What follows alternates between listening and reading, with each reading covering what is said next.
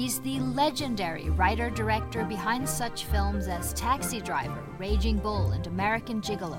Paul Schrader joins me this week to talk about his incredible career, male anger, faith, love, and his spiritually brutal new work of art, First Reformed. This is Pop Culture Confidential.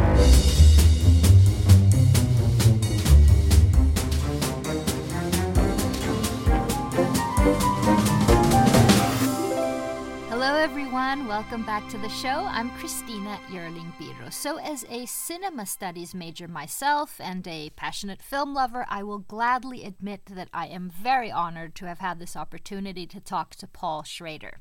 Mr. Schrader's films run through the veins of film history, just as film history seems to run through his. Paul Schrader earned his M.A. in Film Studies at the UCLA Film School, and with legendary film critic Pauline Kael as his mentor, he became a film critic, writing for the Los Angeles Free Press.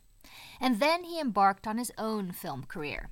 He's written 4 scripts for Martin Scorsese: Taxi Driver, Raging Bull, The Last Temptation of Christ, and Bringing Out the Dead. And with films like these, and American Gigolo, for example, that he also directed himself, he's often dealt with themes of masculinity, self-destruction, narcissism, and sex. The 80s were a self-destructive period for Schrader himself, and he seems to have dealt with many of his ghosts through his films. He says it took him 50 years to make a spiritual film. Schrader was raised by strict Calvinist parents where guilt and God ruled. They forbade him to go to the cinema. He didn't see a film until he was 17. But in his new film, First Reformed, he's dived into spirituality and God with all his might, and the film is a revelation. In First Reformed, Ethan Hawke plays Reverend Toller, a priest with a small congregation in upstate New York. He is overcome by grief stemming from a personal tragedy and has a growing doubt in God and faith. One day, a pregnant member of his church, played by Amanda Seyfried, comes to him to ask for help. Her husband, who's a radical environmentalist, wants her to abort their child. The movie grapples with faith, God, despair, politics, and hope. I've decided to keep a journal, to set down all my thoughts and the simple events of my day.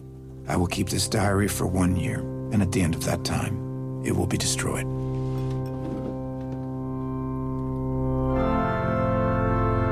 I encouraged my son to enlist. It was a family tradition. 6 months later, he was dead in Iraq. I was lost. My son's the reading of the Lord. Praise be God. So how are you? Oh, I'm fine. No, really. See, it's been a while since we've talked. Even a pastor needs a pastor. Did you see the doctor? You need someone to take care of you. I want you to be happy. I know that nothing can change, and I know there is no hope. Reverend Toller? Yes, Mary. You must come over. You must come over now. Paul Schrader was 26 and destitute when he created Taxi Driver and the angry character of Travis Bickle. Today he's 72 when he brings us the young Reverend Ernst Toller, who's grappling with his faith in God and the world. I started by asking Mr. Schrader if there are elements of his own life's journey, from Travis to Toller. Was he Travis at some point? Well, I was Travis at some point. I don't know if I'm Toller now, although I do know that Travis's anger has now conjoined with the existential dilemma of the human race. Mm-hmm. And so that was, he once was a unique and kind of angry young man who suffered from ignorance. Now he's older, and he suffers from intelligence, and he realizes that there is a kind of hopelessness. But have we learned nothing? Because there's something so strong when you think about the desperate time that Travis is in with the Vietnam War, and now the desperate time with climate and everything in your new movie. I think we have learned nothing. I think, in fact, we've probably learned less than nothing, in the sense that we are regressing into increasingly tribal behavior, foreshadowing all across the world, a rise of ignorance and bigotry. Mm-hmm. Do you think there's a way that society should have dealt with, for example, male anger? Not really. I mean, I think it is part and parcel of, you're not going to get rid of it. Mm-hmm. On the other hand, it would be very helpful if you didn't provide young men with automatic weapons. Mm-hmm.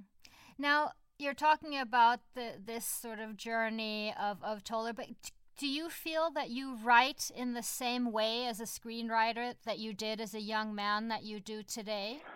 Yeah, it's the same kind of evolution. You have a problem, you have a metaphor, and you have a story, and you start employing the oral tradition, and then you start outlining, and then you start writing.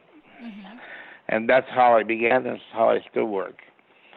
I began writing on spec, and I still write on spec. Well, my husband's a screenwriter, and things, of course, he says that things changed very much for him when he became a father. I'm not sure if that's something happened. I mean, basically the times that he writes in. Well, the big thing that happened to me when I became a father is I had to stop writing at night. Right, that's what I mean. I had to figure out how to write on the day shift, and that took almost a year. Oh, really? Did it ever worry you that you would be less of a writer when you had to constrain yourself with certain things? There was some anxiety, but eventually you make the adjustments and you learn that you can write sober just as well as you can write drunk. That's good. That's nice to hear. So in this movie, you delve into religion, which has followed your work always, really. But I'm not sure if you're a religious man today, but has your faith been tested? Well, obviously I'm a product of the Christian Reformed Church, which is Westside Christian, Grand Rapids Christian High, Calvin College, all Calvinist denominations. And then, I spent 50 years running away from that, and then I realized I was running toward it the whole time. I am now Presbyterian. At one point, I was Episcopalian. So I still go to church Sundays. I like the way it organizes my week. I like the way it collects my thoughts. But I'm not sure I believe. Albert Camus once said, I don't believe, I choose to believe. And that's an interesting distinction. And what about Toller? Does he choose to believe? Oh, he more than chooses. He believes to believe. And what is he without that belief? He knows what he is. He's a dead man without that. And he's becoming increasingly a dead man. One thing I'm fascinated about with your movies that I'd like to talk to you about is love and what love actually means to you. And I don't want to spoil the ending of the movie, but I'd like to know your definition of love, Mr. Schrader. Well, I'll spoil the ending of the movie. Okay, please. First of all, at the end of the movie, do you think Reverend Toller is alive or dead? For me, I felt very much that it was sort of a vision of heaven, that's what I felt. So yes, he's dead, in my opinion. Yeah. Well, that's pretty close to the truth for me. Although I built the other interpretation into it. Mm-hmm. But as he's dying, he's been trying to talk to God for the whole movie. And as he's dying, God comes over to him and says, Reverend Toller, do you want to know what heaven looks like? He says, I'm going to show you now. It looks like one long kiss. Mm-hmm. Exactly, right. And I'm not a religious person, but I could see that that's something that he would feel or hope for. Yeah. So is that what love is to you? Is that what heaven is? One long kiss? Well, love, yeah, really. I'm looking. I mean, I think Travis was looking for love in his odd form. Many of your characters are looking for love in some way. is my feeling. I often confuse love with grace. You know, sometimes they're looking for grace and they call it love. But romantic love and divine grace can be commingled. In what way? You can experience God's grace through your ability to love another person. Now, having the incredible success that you had, I mean, everyone felt when Taxi Driver came out that it really was one of the most incredible films ever made. How did that impact you as a young filmmaker? It made me free. You know, you can never plan to hit the bullseye of the zeitgeist. It's something that just sort of happens. But having that validation so early on freed me. I mean, I know people my own age who are still looking for the validation I received in my 20s. So rather than be oppressive, it was freeing because I said, okay, I got my validation. I can do anything now. But that's interesting because for many people that would be an incredible burden to have to even be better than your first movie, which was one of the best in the world. No, I mean, I just feel that I was freed. You know, I wouldn't have to walk around feeling like a failure, even if I was. Well, that was very, very good thinking of you at that age. And now you've hit this sort of zeitgeist again, I have to say, with this movie. Why Ethan Hawke, who really does one of the best performances of his career? Well, there's a certain physiognomy of these suffering men of the cloth. You know, whether it be Montgomery Clift or Claude Ledoux, and Ethan has that physiognomy. And so I was thinking of actors who look this kind of role. And he's just gotten to an interesting age where his face was still handsome but not pretty. And I thought he would be very interesting if he turned himself interior. Because he himself, his own personality is kind of extroverted, kind of goofy. And so I, you know, when I first met with him, I said, you know, we're going to take everything, every impulse, and we're going to point it back inside. So after I finished the script, I sent it to him, and he responded within a day. Well, he seems like a very spiritual person as well. I mean, not knowing him. Well, he has been to Gethsemane, which is the Thomas Merton's monastery in Kentucky. He's been there on 3 occasions that I know of. And his former father-in-law was one of the foremost authorities on Eastern religion. And he was raised in the church family. So, yeah, he certainly knew this world. Right. I'd like to ask you a little bit about Bergman, because here in Sweden we have a big year as it is his centennial. There's a lot to see in this particular movie, sort of Winter's Light, I'm guessing, Nattvardsgästerna as it's called here. Tell me a little bit how and if Bergman has been an influence on you. Bergman was the door through which I came to cinema. Now, as a young person, we were not allowed to see movies. So the first movies I really started seeing were as a college student. And there was near our college, there was a little theater that ran kind of softcore movies, Russ Meyer movies. And they were going out of business, and this theater owner had a brilliant idea to do a month-long Bergman festival. And that was the first experience I and my schoolmates really had with cinema.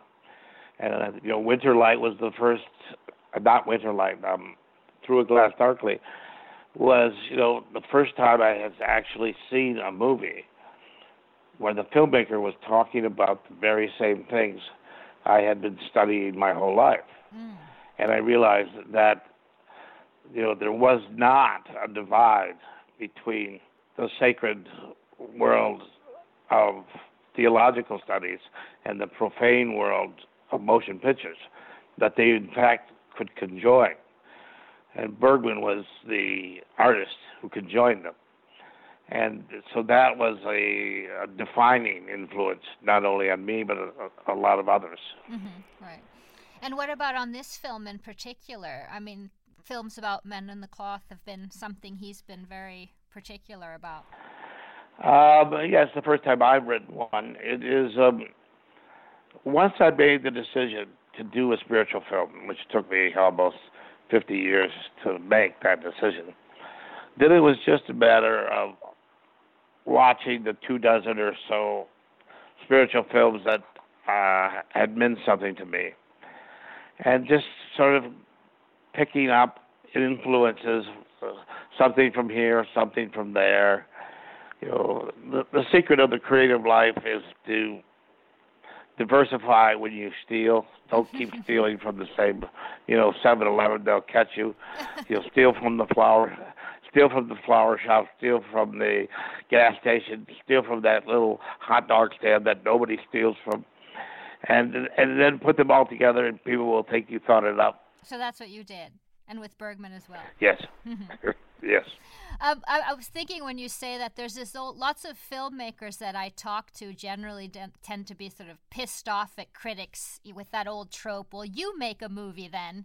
And that's actually sort of what you've done. You've built a whole career being a critic. Well, actually, when I was a young critic, when I was writing that book on spiritual cinema, right, I was a very arrogant young man. I thought I was better than filmmakers. I was of that mindset is we critics will tell you when you've made a good film. So I had a superior attitude toward filmmakers. Which is exactly what filmmakers think critics have. Yes, and sometimes properly so. Mm-hmm. And it wasn't until I saw Bresson that I realized that I could actually possibly become a filmmaker myself. Okay, so that's what informed your life. Well, I know that this is my last question, so I'll just ask you what your next project will be. Well, that's a good question. I'm starting to get close to it, but I've been very intimidated by this film.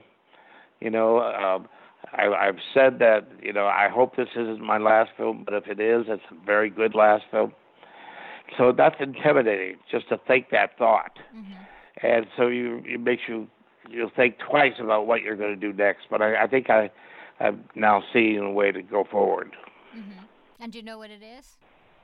No. Well, I sort of do, but I can't. Okay.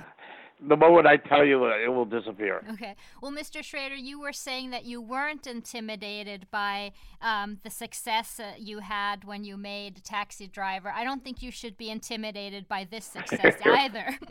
So thank you very much. Thank you. Thank you so much.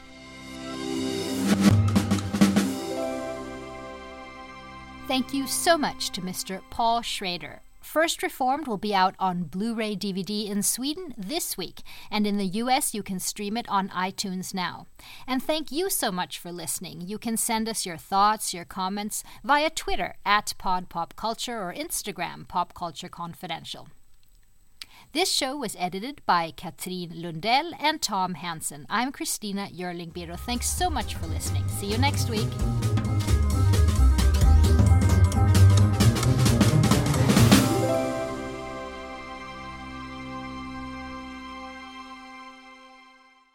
Hello everyone, my name is Matt Neglia, and I am the host of the Next Best Picture podcast, part of the Film Entertainment Awards website, nextbestpicture.com. On our show, we explore all year long what is possibly going to win Best Picture at the Oscars. We do this by conducting interviews with people within the film industry, holding weekly reviews of the latest theatrical releases, and on our main show, where we dive into various different topics, answer your fan questions, and also do our best to explore Oscar history's past in hopes that it will tell us something new for this upcoming award season race. We hope that you will join us on all of the various podcasting networks. We look forward to seeing you over at nextbestpicture.com.